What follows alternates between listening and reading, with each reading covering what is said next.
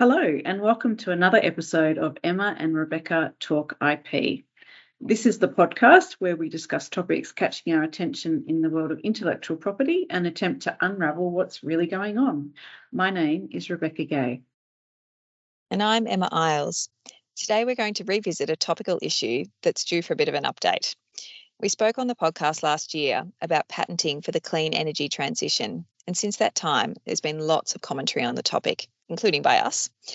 In today's episode, we're going to pick up on some comments that we've been keeping an eye on that relate to the role that intellectual property has to play in a rapid and fair renewable energy transition. And we are very fortunate to be joined today by Andrew Wells, a partner in our London office. Earlier this year, Andrew was invited to discuss this exact topic with the UK Intellectual Property Office.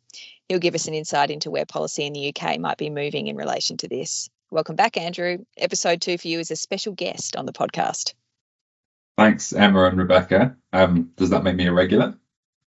I think it probably does. Our regular UK correspondent. Now, we should start by setting the temperature of the episode and note that the climate that we're in. Okay, they were both really bad puns. I'll keep going. In a report released at the end of July, the International Energy Agency predicted that the world's consumption of coal will rise slightly in 2022 to 8 billion tonnes. And that's despite growing concern about climate change and support for environmental, social and governance or ESG considerations. That report notes that global coal demand is being propped up by rising natural gas prices, which have intensified gas to coal switching in a lot of countries, as well as economic growth in India. And that's against the background, of course, of the 2015 Paris Agreement that seeks to limit global warming to 1.5 degrees Celsius compared to pre-industrial levels. Attempts to meet the goals of the Paris Agreement are mixed. The Biden administration released a statement earlier this year saying the US is aiming to reach 100% carbon pollution-free electricity by 2035. The UK and Australia are also now committed to net zero emissions by 2050, and China's target is to reach net zero by 2060 and India by 2070.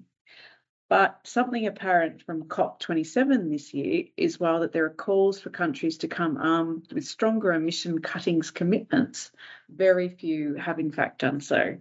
And governments' objectives aside, it seems that ultimately the responsibility for enacting the transition in practice is expected to fall largely on the private sector. That's exactly right, Rebekah. What we know is that there's a gap between these targets and the action being taken by governments to meet them. And it appears that much of the legwork in the green energy transition will be achieved by private R&D spend. And that's where the discussion about the role of IP rights comes in, especially patents. What's your thinking on that, Andrew? I agree, Emma. IP protection is intended to incentivize innovation. So it's something that needs to be taken into account when thinking about how the world is going to meet net zero targets. As for whether intellectual property rights help or hinder innovation for the energy transition, it's been interesting to see statements coming out on both sides of the fence on that. For example, the UN Secretary General recently commented at the launch of the State of the Global Climate 2021 report that removing obstacles to knowledge sharing and technological transfer, including intellectual property constraints, is crucial for a rapid and fair renewable energy transition. And he called for renewable energy technologies such as battery storage to be treated as essential and freely available global public goods.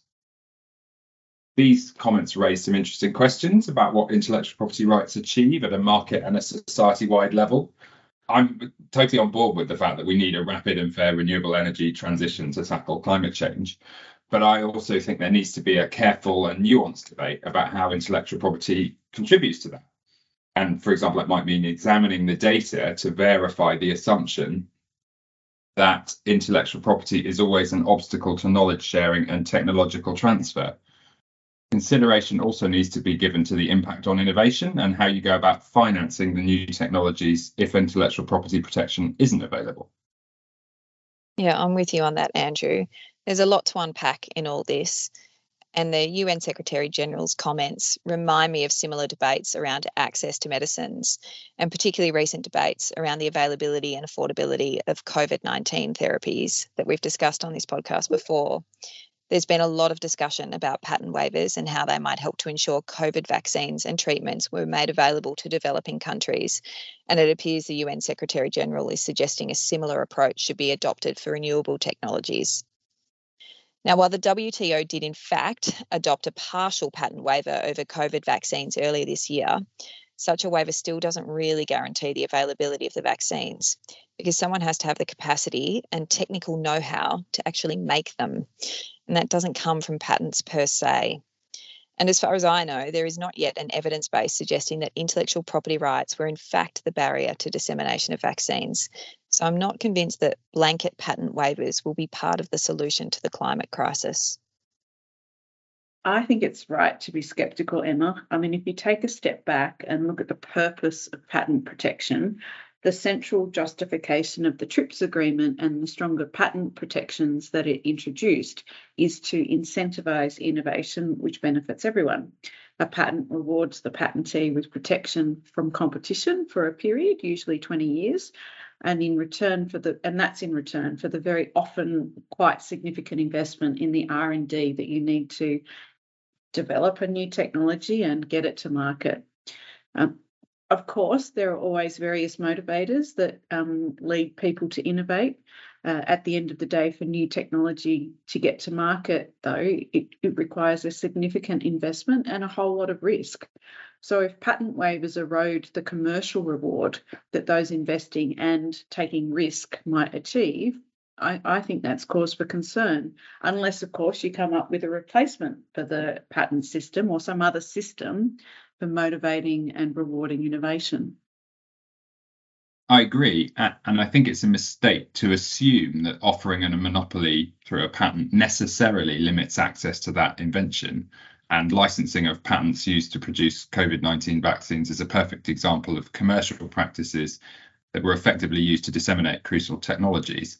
And I'd predict that we will also see private licensing used to effectively and fairly disseminate new renewable energy technology too. And I think patent offices around the world seem to agree with that and say that the way forward is in fact to support patent protection for the energy transition. Actually, just in the last day or two, as part of COP27, the World Intellectual Property has launched its first ever green technology book, which showcases 200 different climate change adaptation and mitigation technologies. And in launching that publication, WIPO has actually noted that the patent system generates an enormous amount of publicly available information about new technology, which can be licensed in countries where there are patents or used perfectly freely in countries where there are no patents filed for that particular piece of technology. And then in the US, the director of the Patent and Trademark Office, Kathy Vidal, has also described the need for patent protection to help renewable energy inventions get from the idea through to development and then to commercialisation. She said that patent rights allow innovators to access funding and bring their ideas to market. And to support that, the US PTO is piloting a fast-track review program for up to 1,000 patent applications that cover a product or a process that mitigates climate change by reducing greenhouse gas emissions. And that's a pilot program that's going to be in place through to 5 June 2023. Now, Andrew, we know you've been chatting away with the UK Patent Office. Can you shed some light on what their thinking is around the role of patent protection in the transition to renewable energy? Of course, the UK IPO has noted that IP policy and its impact on driving innovation can contribute to ensuring the UK government's net zero by 2050 commitment and the COP goals are met. The UK IPO actually introduced a green channel right back in 2009, which was designed to allow accelerated processing of UK patent applications if the invention had an environmental benefit. Over 3,000 patents have been applied for under this channel since inception, and the number of applications has been increasing over time. And the IP office in the UK has now identified green technologies as one of its corporate priorities for 2022-23.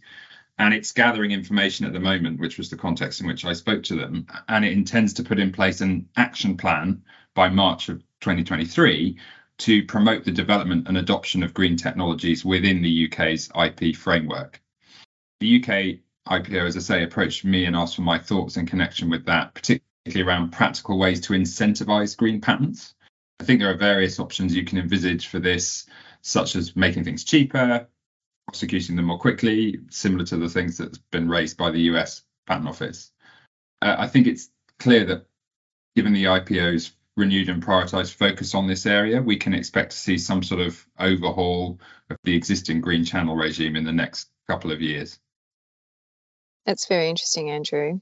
And it would make sense that accelerating and reducing the cost of patent filings would also reduce barriers to obtaining IP rights and increase the rate that these technologies can then be commercialised at. We have a similar mechanism in Australia.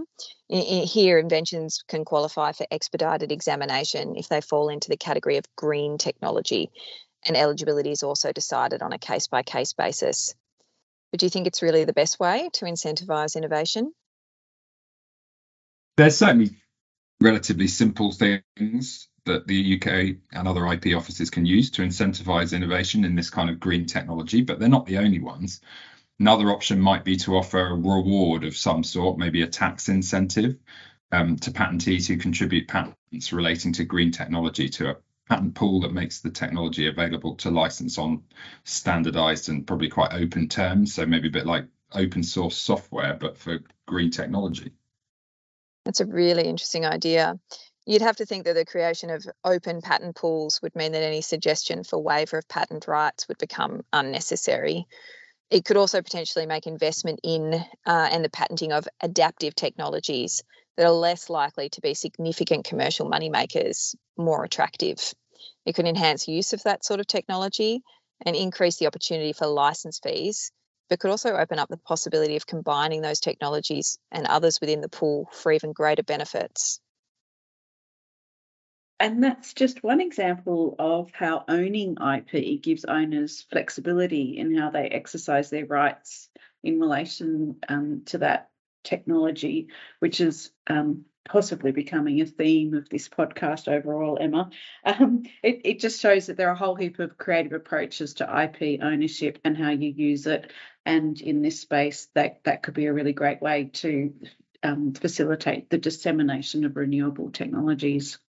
So that's something we will be keeping a very close watch on. Thanks so much for joining us, Andrew. Thanks to everyone listening, and see you next time. In the spirit of reconciliation, Herbert Smith Freehills acknowledges the traditional custodians of country throughout Australia and their connections to land, sea, and community. We pay our respects to their elders past and present, and extend that respect to all Aboriginal and Torres Strait Islander people today.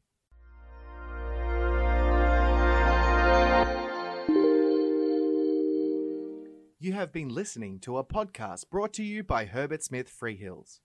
For more episodes, please go to our channel on iTunes, Spotify, or SoundCloud, and visit our website, herbertsmithfreehills.com, for more insights relevant to your business.